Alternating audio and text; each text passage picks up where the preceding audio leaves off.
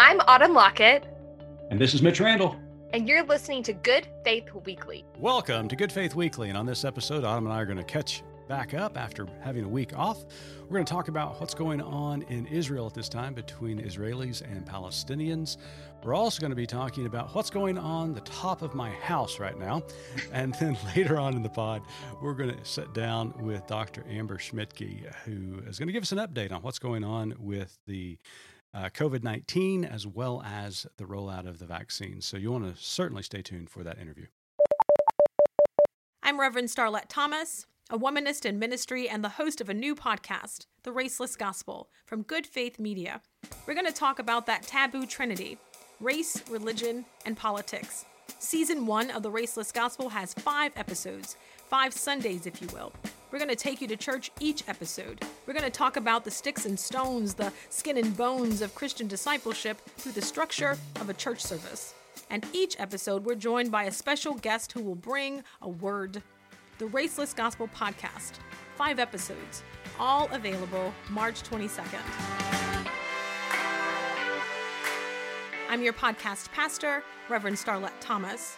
Join us as we march into and beyond race, religion, and politics.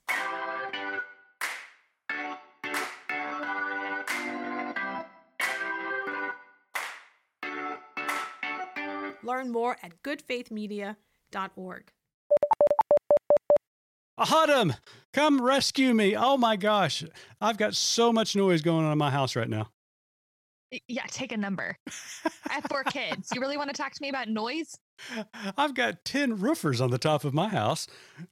Okay, this might be the one time in history that your house is louder than mine. Well, I don't know. I've met your kids. Another roof?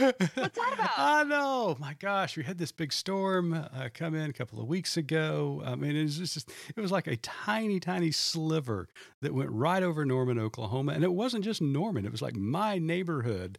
But it just marked a path all the way through Oklahoma and Arkansas. And once again, we're looking at having to get a new roof. We've lived here in our current home for 14 years, and this is the 3rd new roof that we have put on this house. And as I've said before, people who are climate deniers aren't listening to this podcast. They're not listening. We hacked them off a long time ago. They're praying for our souls, actually. They are. Mm-hmm. But the weather's changing. I mean, it's just becoming, it's becoming more intense. These storms are becoming larger. The hell is larger. I mean, they were talking about in Texas, which was part of the same storm system that went through Texas. They were talking about like Goliath-size hell. I mean, anytime you use the word Goliath to describe hell, that's some big hell. So, it's a headache. Sure. I mean, going through a roof. I mean, can you imagine a stone falling from the sky? I mean, these are little ice meteors is what they are. Little ice meteors that are falling from the sky. So I've never seen anything like what you all experienced. I mean, people had every window in their house knocked out. Yeah. People had every window in their cars knocked out, which I'm sorry, but if you live in Oklahoma and you're not parking in a garage, what are you doing? Like, clear the junk out. Not trying to victim blame, but that's always been fascinating to me growing up in Oklahoma. We're living in Tornado Alley, and I literally look down my street, and I would say about 70% of the houses, all the cars are parked outside. It's like, what are you doing? It's spring in Oklahoma. Yeah, undercover. Come on. Yeah, exactly. Well, I'm sorry about your roof. I'm thankful that you're getting a new one. Hopefully insurance came through for you on that. They did. I'm going to be paying for it next year with my premiums, but they did paid for a new roof. We had some other damage. Didn't have any windows broken out, thank goodness, but a lot of garage door damage. One of the big scheme of things, it's not that big a deal. There's certainly a lot of worse things going on in the world. I think about our dear friends in India who are suffering under the COVID-19 pandemic, and just so many thousands of people who are losing their lives, who are sick. And then also what's going on in Israel. You've been catching up on what that? Heartbreaking.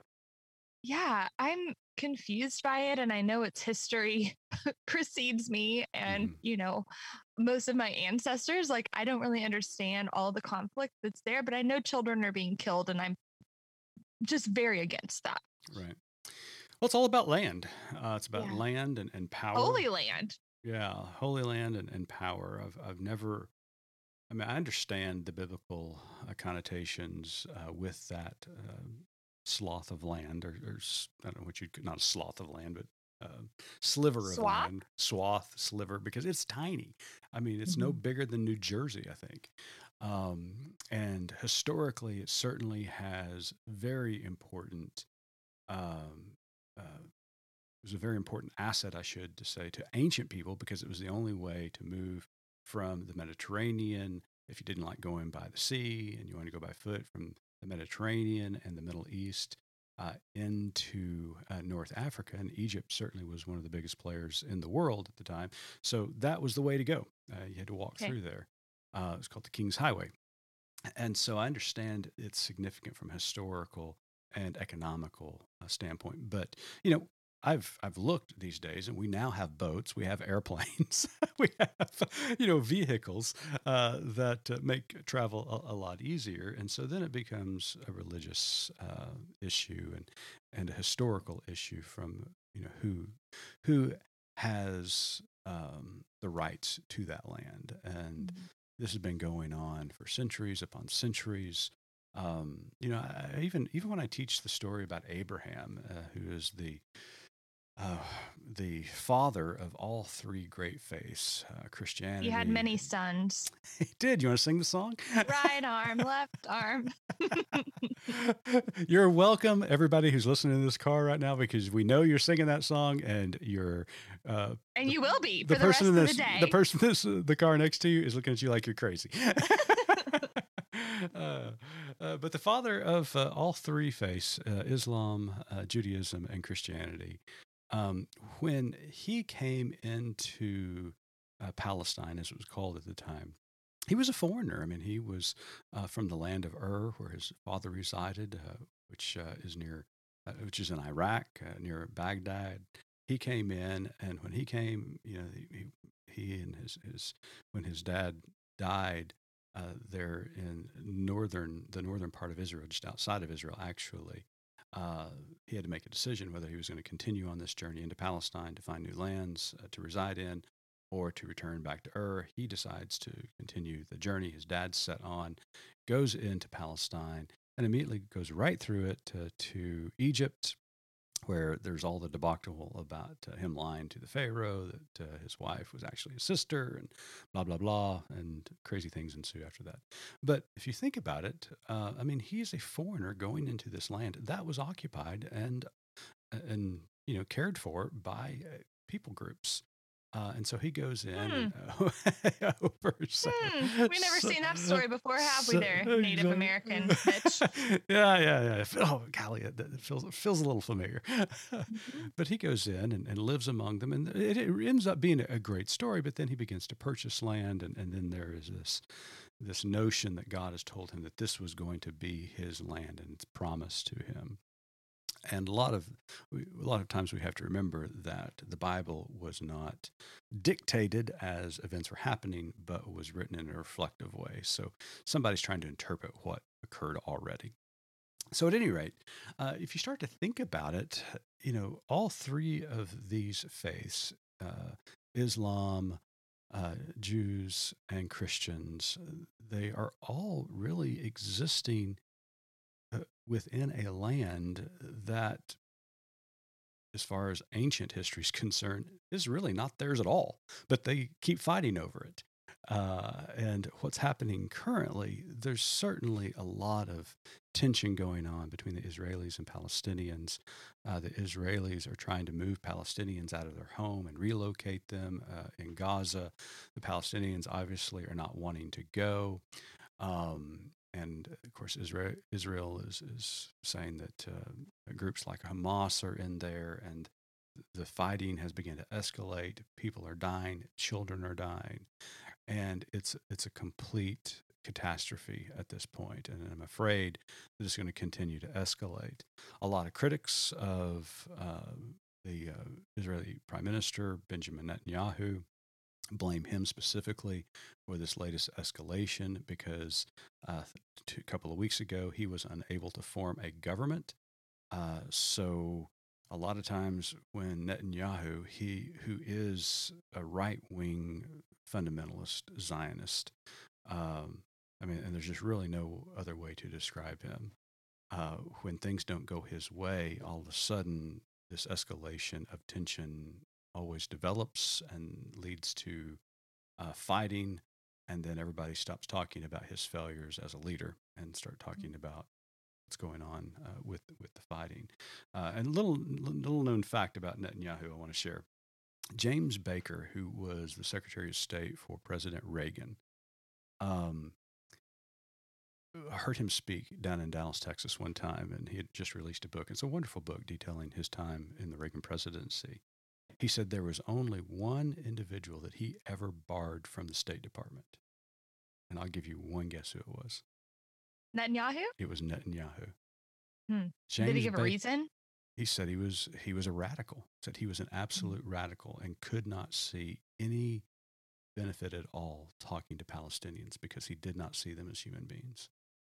And so, this is the Secretary of State from an iconic presidency, conservative presidency in Ronald Reagan, saying this about Benjamin Netanyahu.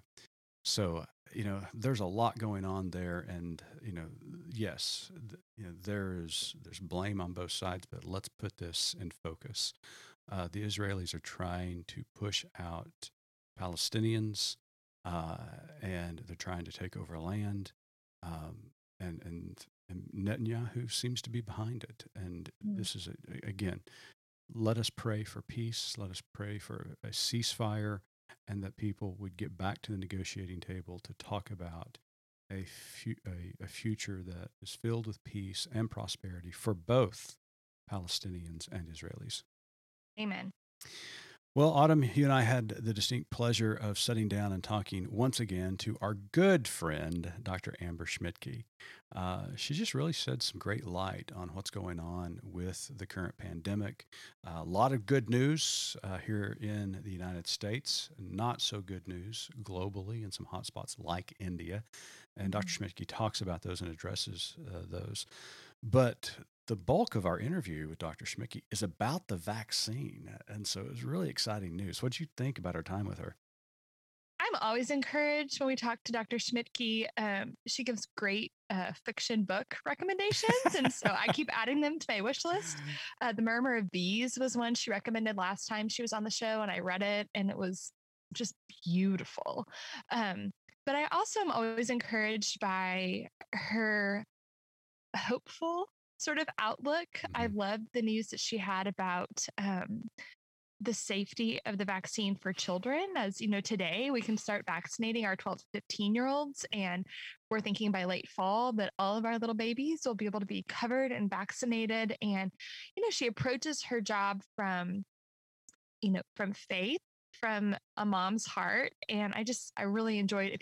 If you're a parent, really encourage you to spend some time in the second part of this podcast episode. Yeah. And a scientist. She can be all three. She can be a person of faith, a mom, a wife, and a scientist. 4. I just listed 4. But she can be all. And she's just wonderful. And for those of you who are thinking about turning off this podcast, don't, because we talk in this interview about the vaccine possibly being the mark of the beast. Dum, dum, dum. So stay tuned as Autumn and I sit down with Dr. Amber Schmidtke. Discovering Wholeness is a new podcast from Good Faith Media for healing trauma, for unearthing self.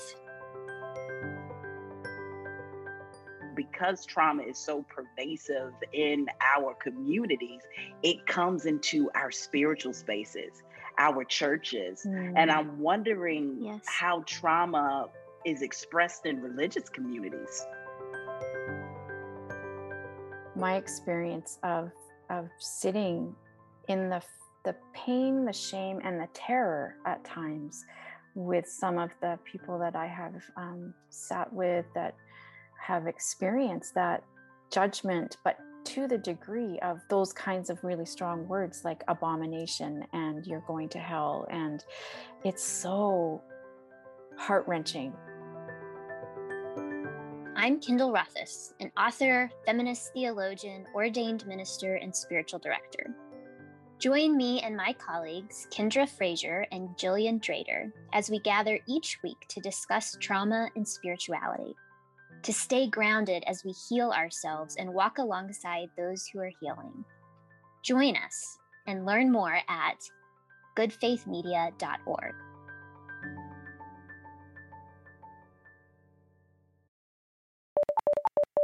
Welcome back to Good Faith Weekly, and we've got a very special guest with us. She's actually a returning guest.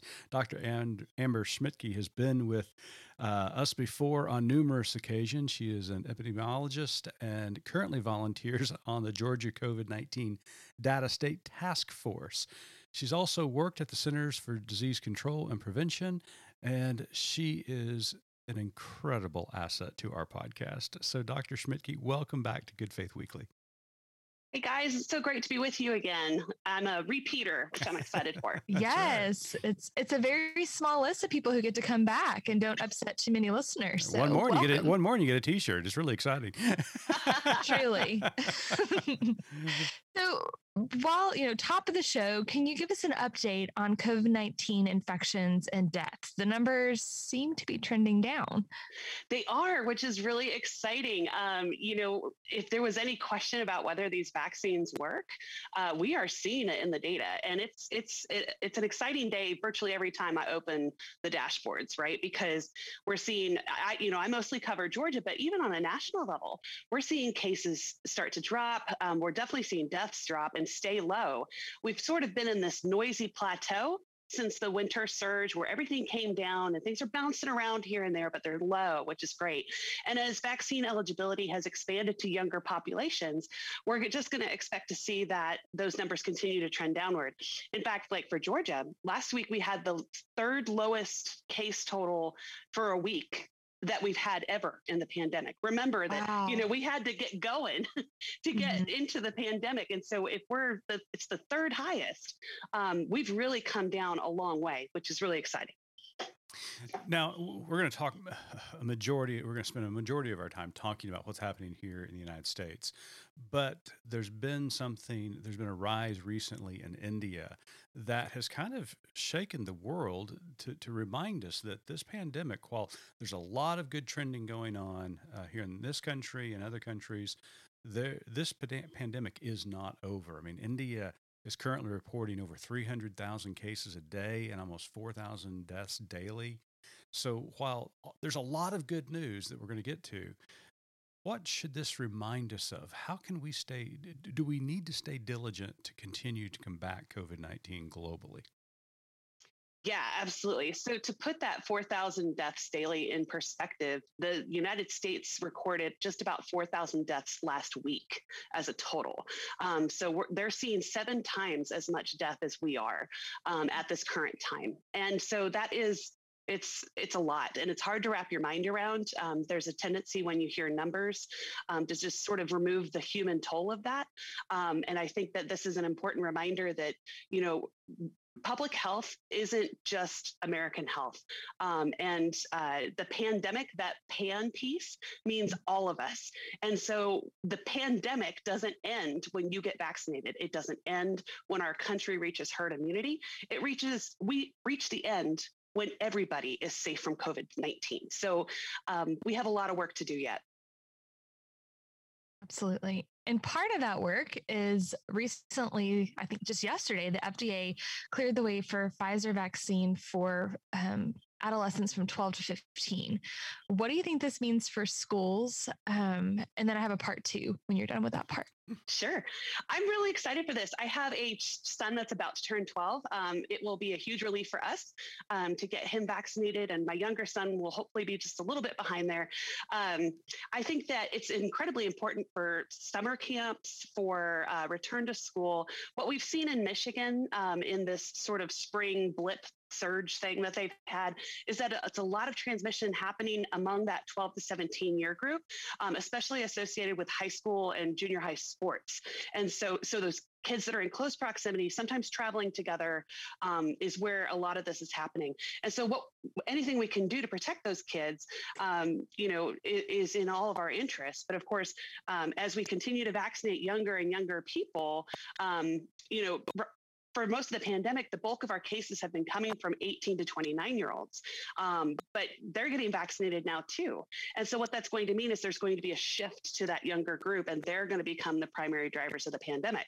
So it's important for us to, even though their risks are comparatively lower than what we've seen with older adults, it's important to remember that low does not equal zero, and they have a lot of life to live, and we don't want to risk things like long COVID or other complications for them.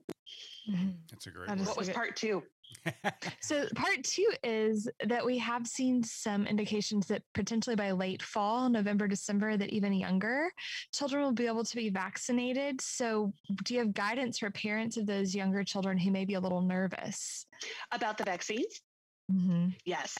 So far, we've had really good data when it comes to COVID-19 vaccines, especially Pfizer, when it comes to how effective they are. They seem to show even more effectiveness or efficacy with that younger, the 12 to 15 group than they did with 18 to 29-year-olds. So they're even better for whatever reason among these kids.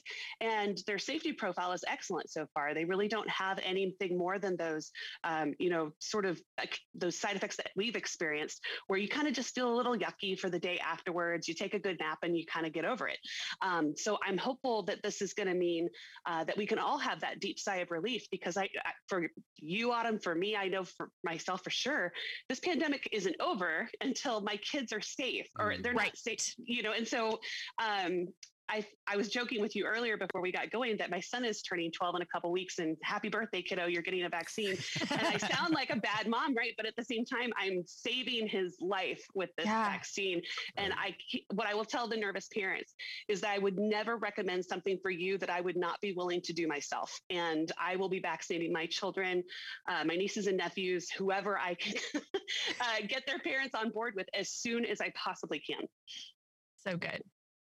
Now, Dr. Schmidtke, as of yesterday, 262 million doses of the vaccine have been given out over this country.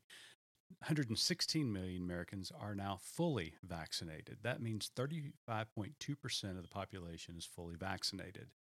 Now, when you look at Georgia, the state that you have volunteered and part of the task force there in Georgia, they only have 27.8% of Georgians who are vaccinated. That's an 8% decrease from the national percentage. Can you interpret those numbers for us? Because, Georgia is such an important state. As Georgia goes, I think so does the South go. Is there something there that we're just not getting? Yeah, so I've been volunteering with the Data Task Force, but a lot of my volunteer work right now is working with community organizations, business partners, et cetera, to try to get more Georgians vaccinated. And so, for a long time there, Georgia was very slow to respond to get their mass vaccination sites up and running. And we were consistently ranked 49th or 50th in the nation when it came to administering those doses. The state has come a very long way. They're still not ranked in a great way. They're still in the 40s, but they have clawed their way back up from that really low bar. And so I'm really proud of the work that the vaccinators have been doing in the state of Georgia. It's obviously a huge lift. But what we're seeing is sort of a combined issue of difficulty with accessing vaccines for certain segments of the population. And then, of course, we've got, that wait and see crowd, the people that just want to feel a little bit more comfortable about the vaccine before they fully engage. And then we've got people that are resistant to the vaccine. And so the combination of those three things, I think, is what's really holding Georgia back right now. Okay. So what are you hearing on the ground as far as reasons people are hesitating to get the vaccine? It seems like a no-brainer, but there is a significant number. 1 in 4 Americans claim they are not going to get the vaccine. So what's going on? So first of all, I want to say that everybody has the right to have questions, right? And I want people to have the opportunity to ask those questions and get meaningful answers from someone they trust who is experienced in this area. And I see a mixture of two big things. There are questions that make a lot of sense to me. And then there are questions that somebody else kind of planted the seed for that person. And they've allowed themselves to kind of wrapped up in something that isn't actually true. So the misinformation. Could it be Satan? I'm just kidding. I'm totally kidding. We needed a church lady moment. Well, no joke. I called Mitch a couple weeks ago because in part of my volunteer work, something that was interesting was I was getting calls from people in 3 different parts of the country right around the same time saying, I am not getting this vaccine because I have heard from my pastor that this is the mark of the beast. And so I was like, whoa, I'm a scientist, right? And I grew up in the Presbyterian church, and I've followed the teachings and everything else like that. And I found myself in a place where I was like, I need to speak to somebody because this is outside my scope. Yeah. And when you thought Mark of the Beast, obviously you thought Mitch, right? Well, I popped right in there. Boy, you made that connection, Autumn. Well done. No, but when we're trying to think about how are we going to reach out to people, and knowing that the work that you guys do here with communications and, engaging people that, in ways that aren't necessarily confrontational, but, that we want to try to engage them to come into this good thing that we're doing. It just seemed like a good person. Mitch seemed like a great person to reach out to. And that was, you just said something that I think is extremely important for those people out there who are hesitant to get the vaccine and have honest concerns about it medically for them personally. I think what you said is just outstanding, that we need to answer those questions because, people, do have questions and if they do have concerns, putting a vaccine in their body, even though I may think it's safe and secure and I choose early on to get the vaccine, there's some people who, have these honest concerns about it. So let's get them the information, let's educate them. And then also these questions about theology and individuals who are, making this decision based upon a certain interpretation of the Bible. What I would suggest to them, as Dr. Schmidtke and I talked about in that phone call, was to get information from other sources, because as genuine as your pastor may be in their interpretation and application of the biblical text, there are other ways of looking at those texts that when we talk about eschatology and the end times, that there are other ways of understanding that, and that this mark of the beast isn't necessarily this vaccine, but it's been interpreted throughout history as other items. I can remember when I was a kid and the government was requiring people to get a Social Security number. I can remember pastors saying, this is the mark of the beast. This is the mark of the beast. And it seems as though that's secular when it comes and in the theology. 90s, it was a credit card. Yeah. I remember having family members who were putting the fun in fundamental and fundamentalist, and they were very anti-credit cards because that was the mark of the beast. Yeah. So, yeah. So either way, whether it's medical or theological, we just really want to encourage people to get more information, get additional sources, because what you're hearing may not be exactly what, the truth is. And bottom line is, I think it's safe and secure. I think the vaccine is our best path forward to herd immunity and to, get back to some sense of normalcy in the future. So I appreciate what you said. Thank you, Dr. Schmidtke. Mm-hmm. Now, for those of us who have been vaccinated, let's talk about COVID boosters. That always sounds fun to me, if you're going to get a booster. I don't know why. But could you tell us a little bit more what that might look like and who will need to get them and when? So we don't know for sure that we're going to need these yet, but they're in development now for, just in case, which is really important. And so what's going on here is especially the Pfizer and Moderna companies are going ahead and sort of making a new version of their vaccines that take into account the unique mutations that exist in the variants that are circulating around the world. So far, for most of these variants, we are not seeing any real detriment, where the vaccine doesn't provide adequate protection against them. But it's sort of that let's prepare for the worst case scenario. And so that we're ready if that time comes. And so what this would look like is you just get one dose, most likely, of either of those manufacturers. And it's possible that other pharmaceutical companies will come online with this too. And it's really just meant to be a reminder for your immune system and provide cross protection against those variants should they arise in such a way that we're not getting good protection from the existing vaccines. So again, I don't know for sure that we're going to need them. I will also say that in theory, what it sounds like is that, let's say you got Moderna this time around, it wouldn't matter which manufacturer you got next time. You could pick whichever one is most convenient. There's no dosing interval, so they really will be interchangeable in the sense that you can get whichever one is closest to you at that moment. Good. So you don't That's stay really on brand. good news. Yeah. Mhm. So great. Excellent.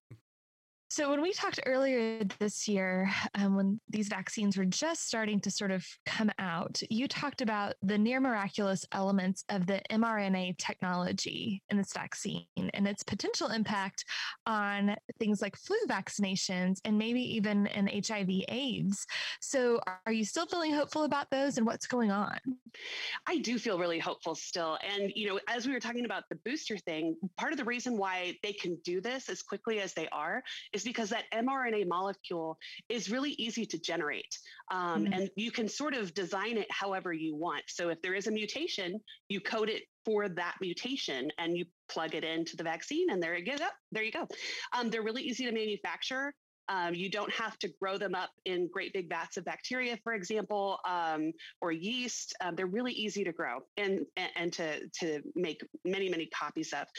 So when it comes to, because of that flexibility in the design, you can really put whatever you want inside of that lipopolysaccharide molecule or liposome, that we are putting together. Liposome into the vaccine. And so when you think about HIV, this is especially important because when a person is infected with HIV, that virus has a tendency to mutate so rapidly and so widely that what ends up happening is that by the time a person develops full-blown AIDS, they don't just have the original HIV strain inside their body. They have millions of different versions of the HIV virus inside of their body because it's mutated so much over time. And so the vaccine, what's really cool about that is it could be helpful not just for people prior to HIV exposure, but what about after they've been infected with HIV to sort of ward off that mutation capability that can, sort of end run the precious immune system that you have left. And so I see a lot of potential for something like that. And I think if you look at what Moderna is working on, they've got vaccines in the pipeline for all sorts of diseases that we have never had success in developing a vaccine against. So it could be things like respiratory syncytial virus that affects premature children, especially. And we've never had great vaccines or treatments for those kids. And so this would be a huge sigh of relief for those parents as well. Wow. I have chills. It's so exciting. It is. It really is. Of all the bad things that came out of this pandemic, this is one thing that I'm really, really excited about. It is really remarkable. All of the things that you just shared and things that you shared earlier in our conversations, like you mentioned, so much bad has happened with this pandemic, but my goodness, there's some silver linings to this cloud and a lot of good news on the horizon. So speaking of the future, what's the forecast for the summer? How's your family going to handle things like travel, outdoor activities, family get-togethers? I mean, really, here's what I'm asking. Can I go up to, my grandparents' house and shoot fireworks on the 4th with them? So if everybody's vaccinated, yes, absolutely. Go have a great time and I'm happy for you. If you have a mixed, company sort of situation, obviously kids are probably not vaccinated yet. You still want to have some caution or precautions in place. But for the most part, you can do just about anything you want to do as long as it's outside. I would definitely prioritize outdoor stuff. And so for me, one of the things that our extended family realized during the pandemic was just how much we mattered to each other. And I'm sure many people feel that way. And so this summer, the whole family is converging in Colorado, and we're going to do a camping trip. And so this is all stuff where everybody's got their own tent, some of us have campers, but we're all going to be together. We're all going to spend time outside. All the adults are vaccinated, but because the kids aren't, we just want to have that extra layer of protection. And everybody loves camping anyway. So those are big things. And Sure. for our family, we've also, like as soon as I walked out of my second dose for the Moderna shot, I got an email from a resort in Hawaii that was like, come stay with us. And I was like, I should. Now that I'm vaccinated, right? But we did book a trip for the fall, and under the expectation that both of my children will be vaccinated before we get on an airplane. And I think the schedule is looking good that will happen. So, well, I mean, again, a lot of positives. I mean, it looks like, school's going to be back in session in the fall. The announcement of the vaccine for a younger populace of the adolescents is all good news. I do have one question for you. And because we're a faith-based organization, a lot of our listeners and supporters are people of faith, church attenders. They're wrestling with the idea of sending their kid off to a camp this summer, whether it's a church camp or a mission trip or things like that. What advice do you have for them when it goes to these traditional summer activities, but occurring at this moment in time? So I think certain things like Vacation Bible School can be really successful, especially if you can encourage mask wear anytime that you're indoors, because they're already used to it from school. So I really don't think it should be a big deal. Overnight camps are a little bit more of a challenge, but it doesn't mean that it's not possible to be successful. I think that it's important for all of us to remember that in many ways, a lot has changed, but a lot hasn't changed. When you get together with others, you are assuming the risk tolerance that those other people have and incorporating it as your own. So let's say you've been very cautious over the last year, but you really want to see these friends, and they have been maybe a little bit riskier, but not dramatically so. What it means, though, is that when you get together with them in an indoor setting in particular, you are assuming the risk that they have. And again, taking that as your own. So I think it's really just important to know the other people that your kids are going to be with, and to feel comfortable in the risk tolerance that they also have. If you don't feel comfortable with that, then maybe it's a good year to postpone and wait till next year. But I think that, especially as we get more kids vaccinated, there's a lot that can be done here. And I think that all of us want to give our kids as much normalcy as we can. I would just say, don't rush into this. I think that it's important to just remember that the pandemic is still ongoing, and we still have a ways to go before we've vaccinated enough of our population to really, declare mission accomplished on this. So I'm hopeful, though, that we're going to see fully back to normal summer activities next year, but we may see an abbreviated version of that this year. Playing off what you just said, one of the pushbacks that I get from people who are really anti-maskers. They may have been vaccinated, but they just don't see the need to wear a mask anymore, practice social distancing. They just want to go right back into the way things were. Is that if I'm vaccinated, why do I still have to wear a mask and practice social distancing? Can you answer that for them? Absolutely. So I totally get it. For the most part, I'm 100% with them. Wearing a mask, or rather getting vaccinated, reduces your risk of having a breakthrough case of COVID-19, being hospitalized, or dying from COVID-19 by like 99.99%. It's a fantastic technology that we have. But the thing is, those breakthrough cases, as they happen, they only happen because we also still have high case rates in the community. And so the idea here is that, yes, most people are protected, like I said, to an insane degree. But there will be certain people that, for whatever reason, maybe didn't have as much of a robust immune response to their vaccination, or maybe they didn't complete the vaccination series. And so they're at a little bit higher risk. Maybe they're taking a medication that temporarily suppresses their immune system, for example. And so I think that it's important to still sort of be our brother's keeper in this sense, and still look out for one another. Wear those masks when you're indoors. But as we see, the guidance is changing all the time, and especially for the people that have been vaccinated. There's been some criticism of the CDC in the sense that some have said they're being overly cautious, more so than they need to be.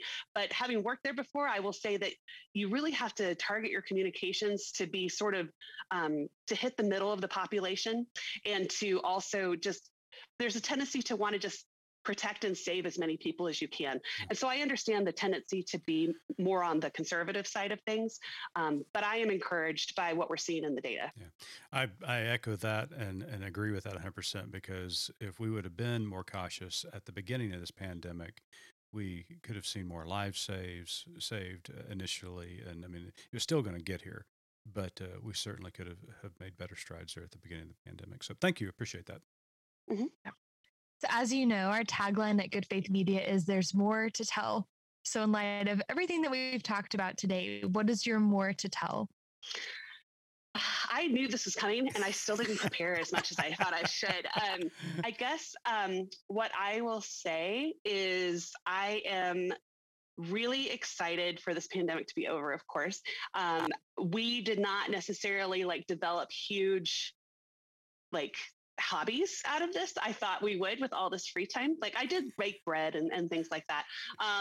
But, I think it's really interesting how many people have come out of this with really the awareness of, I don't want to do certain things anymore. Or, when they talk about jobs and the restaurant industry is really hurting for people right now. And part of it is because people have realized, I don't really like making $2.13 an hour or whatever it might be. And so I think that's really interesting. And it's affecting the way that I look at things now too, in terms of how I want to invest my time. So my something more is the post-pandemic life is going to be a lot more intentional. And I'm really excited for honoring the time that I have with my family. They're young. My kids are, youngish, they're adolescents, but I'm realizing that I don't have that much time left with them. So I am very much prioritizing what I have left. Dr. Amber Schmidtke, thank you so much for joining us at Good Faith Weekly. It's always a delight, and you are welcome back anytime. Thanks, guys. Take care. To our listeners, thank you for tuning in this week. We wish you the very best and hope that you've had a good week and getting ready for an even better weekend. Until we meet again, just remember, keep living good faith.